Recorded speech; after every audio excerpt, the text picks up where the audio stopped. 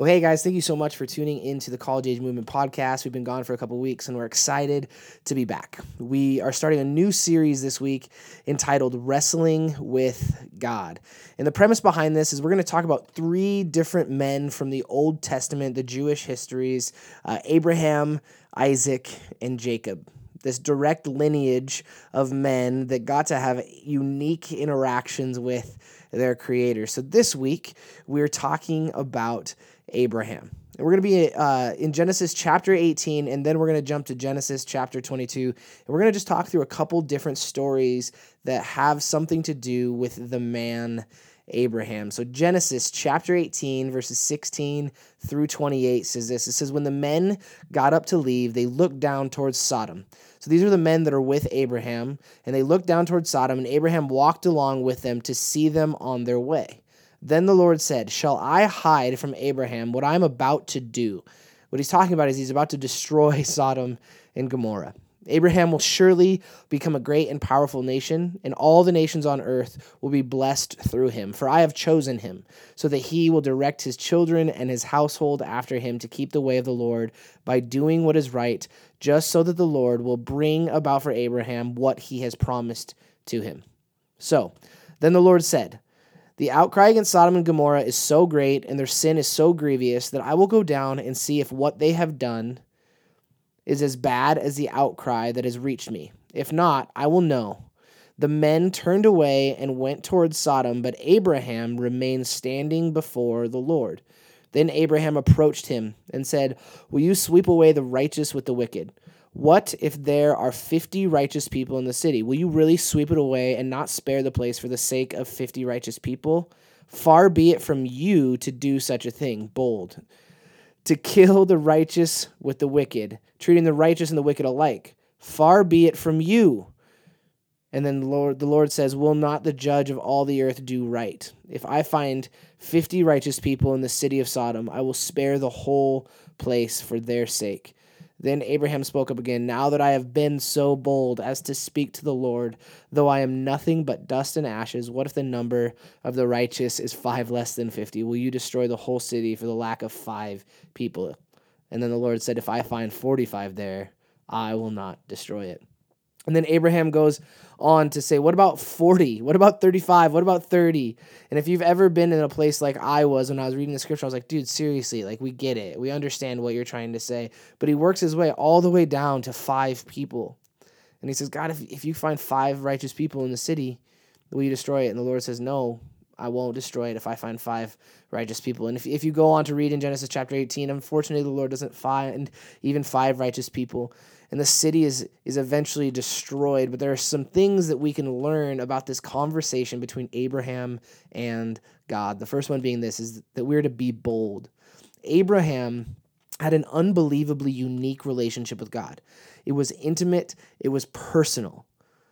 He felt like he could have a very honest conversation with the creator of the universe. And this is the thing, is that Abraham, unlike anybody else on earth at the time, had this kind of relationship with the creator. And I think that what we need to realize is that because of Jesus, because of what he did on the cross, now every single one of us have the same relationship, or the ability to have the same relationship with God that Abraham had. And I don't think that we fully understand that often. I don't know if we feel the weight of that, how important that is, that this isn't just about us throwing things around and kind of having this on and off relationship with the creator of the universe. Like we can have an intimate relationship where we can actually talk to God, where we can actually have open, honest, hard conversations with him. And it's not about questioning everything God is calling us to. It's about knowing that God cares enough to hear us out. If we really think about this, God is always going to be right, but he cares enough to stop and listen to our grievances, to our struggles, to our successes, to our empty words and heavy words and whatever it may be. He cares enough to hear us out. You see, God is clear on where we should be going and who he wants us to be, but he also cares how we get there. He wants us to have a life that is filled with joy and fulfillment. And he's so excited for what we get to do in our lives. The destination that he wants us to get to, the things that he wants us to accomplish will always remain the same. But he cares enough about us that he hopes that the way that we get there is a way that is full of joy and full of fulfillment. And that is so important for us to realize, because we think that things are going to be easy all the time, and they're not. But then we go the complete opposite side and we say, well, for me to get where God wants me to be, I just have to struggle, and I have to be in pain all the time, because that's the only way to fulfill what God wants me to fulfill. And that's not true at all. You see, the God who created you is the same God that wants to communicate with you. The God who created you is the same God that wants to communicate with you. He wants to talk through it. He wants to figure out what the best way to get to point B is, to point C, to point D, and eventually your final destination. He wants to do for you what you would have, or what you would want to do for yourself. But when we have this idea of how we want to get places, his way is always better. And sometimes it feels like we have to go through pain and struggle and strife, and sometimes that's true, but in the end, we're going to look back and be like, man, that was such a better way to get to this place than if I would have had my own way. The other thing is that we have to understand that our relationship with Jesus is a dialogue, not a monologue. It's not just about us talking to God and then not listening, but it's also not just about sitting there and being like, well, I want God to speak to me, but we've never asked a question. We've actually never entered into the conversation. We just expect for him to snap his fingers or show up in our lives and be like, here is the audible voice of God, and you didn't ask for it, but I'm going to tell you exactly what to do. We have to understand that our relationship with Jesus is a dialogue. It needs to be a give and take. So we should approach God boldly, not believing we are right and he is wrong, but knowing that greater success is had in discussion than silence. We need to be a people who are willing to have a discussion with Jesus. And some of that is being silent and listening, but we actually have to talk to God too. He wants to have a relationship with us. He doesn't want it to be a one-way street. He wants to be in a dialogue. And then secondly, what we learn out of this passage, this conversation between Abraham and God, is that we are to contend for others. If you aren't familiar with church speak, that might kind of sound like an odd phrase, but simply put, in your conversations with God, talk about others, not just yourself. Selfishness is at the core of our humanity, and we have to be intentional about fighting against that. We see selfishness is just such an intricate part of everything that we are, and it's our humanity fighting against our spirituality. And so often in our prayer lives, we find that we are talking to God, and it's always self-consumed. And what Abraham models for us in this moment, he's out of danger. As the men go down to Sodom and Gomorrah, he stays back, and he's still with the Lord. So if the Lord destroyed the city, Abraham would be still safe, still scotch-free, like everything would be fine. But instead, he starts to contend for the city. And even though in the end he's wrong, he starts to contend for the lives of the people that he sees around him. These are people that he most likely had relationship with. These are people that he had spoken to. These are people that he had spent time with. And what that models for us is that we need to contend for other people. You see, maybe you've, quote unquote, won your battle, but that doesn't mean that someone else isn't right in the middle of theirs. We have such a tendency to win our season of life, or to get free of something, or to finally find ourselves escaping from that sin or whatever it is, that pain, that struggle. And then we look back and we see that other people are still in the middle of it, but we're like, no, I'm out of it. But as followers of Jesus, the call in our lives is to pull people along with us, to do whatever we can to assist them to win their battles too. So we need to pray for people. We need to contend for people. We need to pray for people whether they know you're doing it or not. We need to pray for people whether they want it or not. When I worked at a restaurant, I remember this woman. She was very close to me, and I just loved her dearly. And she was going through a divorce, and there were kids involved, and there was just so much pain. And she wasn't religious at all, and she knew that I was. And I just walked up to her one day and said, "Hey, I just want you to know that I'm praying for you." And she just straight up to me said, "No, I don't want your prayers. I don't want your prayers." And then I said, "Too bad." And I grabbed her, and I'm just kidding. I didn't grab her and start praying for her. What I did was I went home and I prayed for her anyway. Because what I understand is that Jesus cares for each and every single person on this earth. That he wants so much for every single person here. And she might have seen things as coincidence. She might have thought it was happenstance that things happened the way that they did. But I got to see things happen in her life, and I think they were miraculous things. I think that things laid out in a way that couldn't have happened absent from God. And it was because there were so many people in her life that were praying for her, whether she knew it or not. There were people who were surrounding her situation with prayer. And I think that's an amazing thing, to pray for other people, to contend for other people, to know that other people are contending for you. That when we're in community and we know that that's happening, significant things happen. It helps us have bold faith and big faith. And the call isn't for us to just have bold faith and big faith for ourselves, but for the lives of other people as well. So we need to be people who are willing to contend for others. So now we're going to go to Genesis chapter 22, and this is decades later, after Abraham and Sarah have left that land. They have prayed over and over again. They've had conversation after conversation with God, and they'd been talking about having a son. And then God, who made a promise to them decades before this, finally grants them a son named Isaac. And this was their only son. This was an incredible thing. And we're going to pick up in Genesis chapter 2, verse 1, and it simply says this. It says, "Sometime later, God tested Abraham. He said to him, 'Abraham.' And then Abraham replies, 'Here I am.'"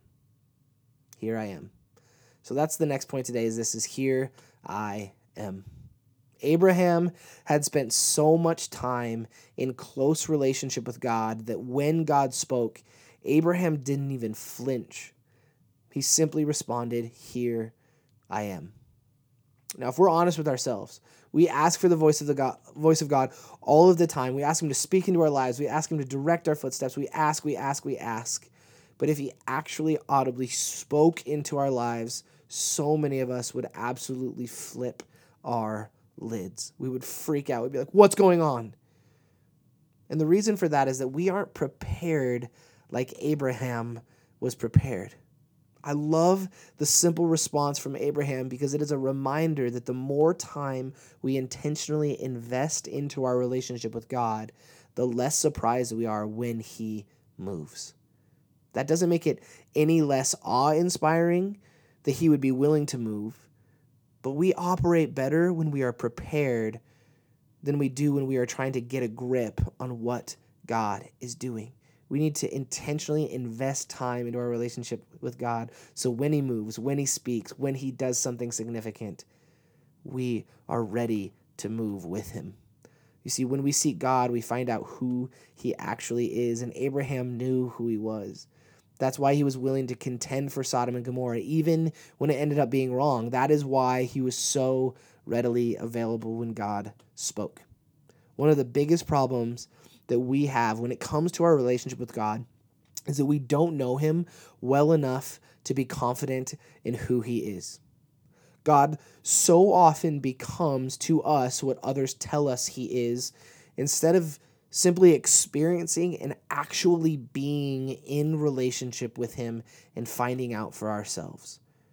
We have to be a people who are willing to actually find out who God is to us. We try to put God in a box, but he is so incredible that he can be so many things to so many different people in so many different ways. We all experience God in a different way because he is that big and that grand.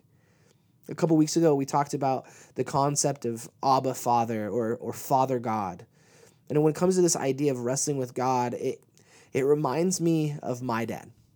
My dad is absolutely incredible. I am so blessed. I'm so thankful for who he is and what he has helped me become. But like any father, son, we had our spats. And he comes from a family of 12 kids. He has 11 brothers and sisters. They were Catholic. His dad has a military background. Like they're just very like put together. And this is how the way things were done, and then I came along, and I was a good kid. I was a church kid, but I found those little tiny ways to rebel. I had long hair, and I wore hemp necklaces with the little glass mushrooms on it. I looked like a total stoner, even though I didn't smoke weed at all. But people tried to buy weed from me all the time. They'd be like, "Hey man, like, can I get a bag from you?" And I'd be like, "I don't know what you're talking about."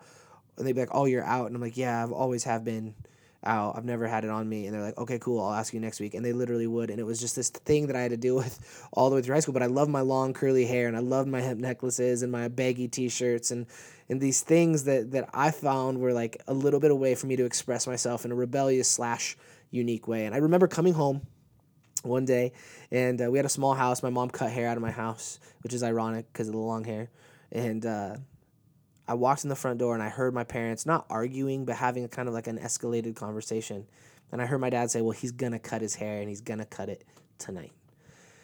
So I tried to like sneak out the front door because I didn't want to be a part of it. And then they heard me, and so he comes out, and he's like, "Hey, you're going to cut your hair." And I remember looking him directly in the eyes and saying, "Hey, screw you." And then being absolutely terrified that those words came out of my mouth. And I just remember him looking at me, and he like took a step towards me, and I took a step towards him, and I was like, I'm gonna die right now. Like, I'm gonna get owned, but I'm gonna die trying. And luckily my mom was able to calm the situation, and nothing ever happened. And I just remember going to my room, and I was really mad. I was really angry. I'm sure he was too. And I remember the next day, it was a Saturday, and he came up and he said, "We need to talk." And I was really defensive, and so I just like my guard went up right away. And he said, "No, I want to talk to you." And so we sat down on a Saturday morning and had a cup of coffee. And we talked for 4.5 hours, and that conversation was just all about who my dad actually was. He told me his story like he had never told me his story before. He told me his background. He told me stories. He told me things that he had been successful in, and things that he had struggled with, and things that he had failed in.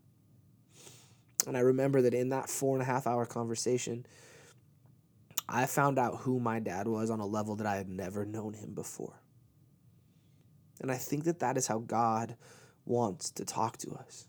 I think he wants us to know who he is like we have never known him before, that our Father is waiting for us to have a long, serious, hard conversation, and that he could express himself and reveal himself to us in ways that have never been apparent, ways that have never been obvious. But we actually are sitting down and being intentional and having those hard conversations, because you see, the hard conversations in our lives are so much easier with the people that we know the best. So have a hard conversation with God. Have a hard conversation with the God that you know well, because he already knows you perfectly. So let's be people who are willing to do that and apply that to our relationship with Jesus. Then the story goes on in Genesis chapter 22, verses 2 through 5.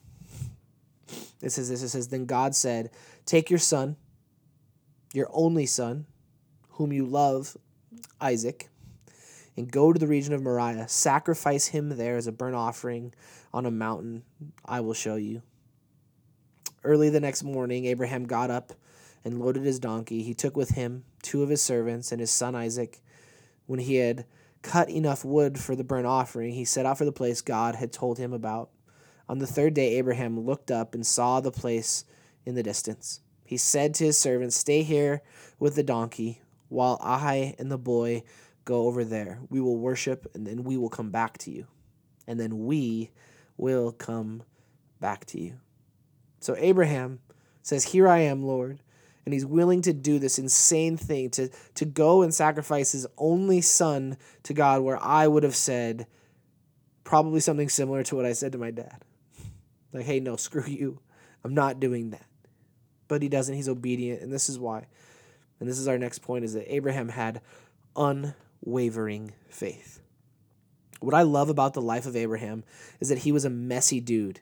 He was broken. He made mistake after mistake, but he had such a relationship with God that he didn't hesitate to boldly contend for the things he was passionate about, but he also didn't hesitate to obey. He was obedient because he knew who God was. What we have to realize is that Isaac wasn't just another boy or one of many sons. He was Abraham's only son, the one he had been waiting for decades. He was the beginning of God fulfilling his promise to Abraham. And yet, Abraham doesn't even bat an eye. He is simply obedient.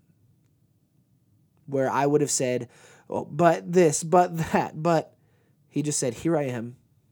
What would you have of me? But here is another significant difference. Where I would have been pouting and sulking in what God was asking me to do, this was Abraham's response. Abraham took the wood for the burnt offering and placed it on his son Isaac.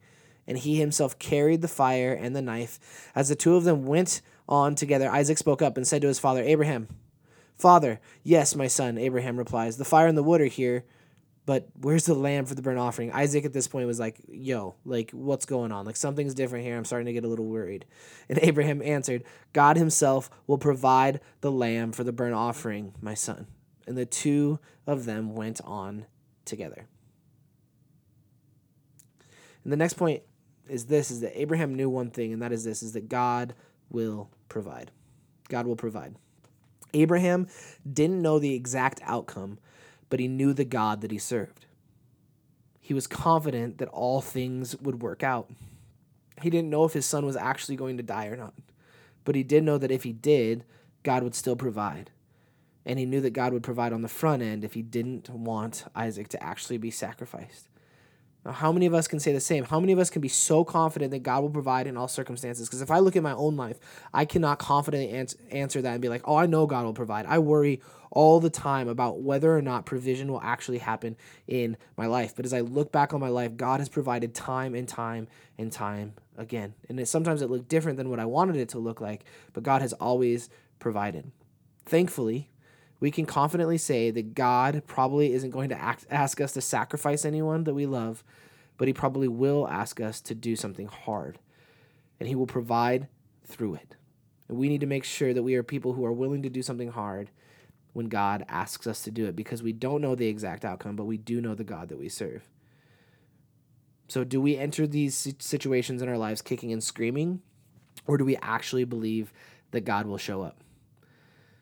Genesis chapter 22, verses 9 through 14, the fulfillment of this set of passage, or this passage says this. It says, when they reached the place that God had told him about, Abraham built an altar there and arranged the wood on it. He bound his son Isaac and laid him on the altar on top of the wood. Then he reached out his hand and took his knife to slay his son. But the angel of the Lord called out to him from the heavens, Abraham, Abraham, here I am. There it is again. And what I love about that is that before, Abraham was willing to listen to the voice of God when things were fine. But what I love is that he still had such a close relationship with God that in his time of distress, he still had an ear that was open to the Lord. Here I am, he replied. The angel says, do not lay a hand on the boy. Do not do anything to him. Now I know that you fear God because you have not withheld from me your son, your one and only son. Abraham looked up, and there in the thicket he saw a ram caught by its horns. He went over and took the ram and sacrificed it as a burnt offering instead of his son. So Abraham called that place, the Lord will provide. And to this day it is said, on the mountain of the Lord it will be provided. Abraham believed, and God delivered. And I think that we need to be a people who understand that if we believe, if we have faith, if we have unwavering faith, and we are willing to be bold in our relationship with God, and we're willing to invest time, that he will deliver each and every time. And today, what I would love to do, wherever you're at, if you're able to, is take the next 2 minutes, and I just want to ask a couple questions, and then I'm going to let you just dialogue with God, to have that conversation with God. So if you're in a car, don't crash. But if you're in a place where you can just close your eyes and listen to these questions, would you just do that and be honest? So the first question would be this: where could you get a little brave in your relationship with God? What's a dangerous or bold prayer that you have been holding on to for a while? Secondly, who is someone else you could contend for today? Right now, in this moment, who's somebody that you could contend for mended relationships, for health, whatever it may be, contend for someone other than yourself. Thirdly, where is your relationship with God? Is he who others have told you he is, or have you spent time finding out for yourself? We want to have personal, intimate, amazing relationship with God, but not just because other people tell us that it's the way that it is, but because we have actually experienced Jesus. And then fourthly, do you truly believe that God will show up? Every person listening to this, every person that was at college age, we're all in different places. We're all in different circumstances. But do we truly believe that God will show up? Thank you so much for tuning into the College Age Movement podcast. If you can make it, we would love to see you in person at College Age. We meet on Tuesday nights at 7 o'clock at Faith Chapel. If not, if that's not somewhere that you can be, we totally understand. And we pray, as always, that this will be a podcast and a conversation that continues to bring you life and joy. We love you guys, and we hope to see you soon.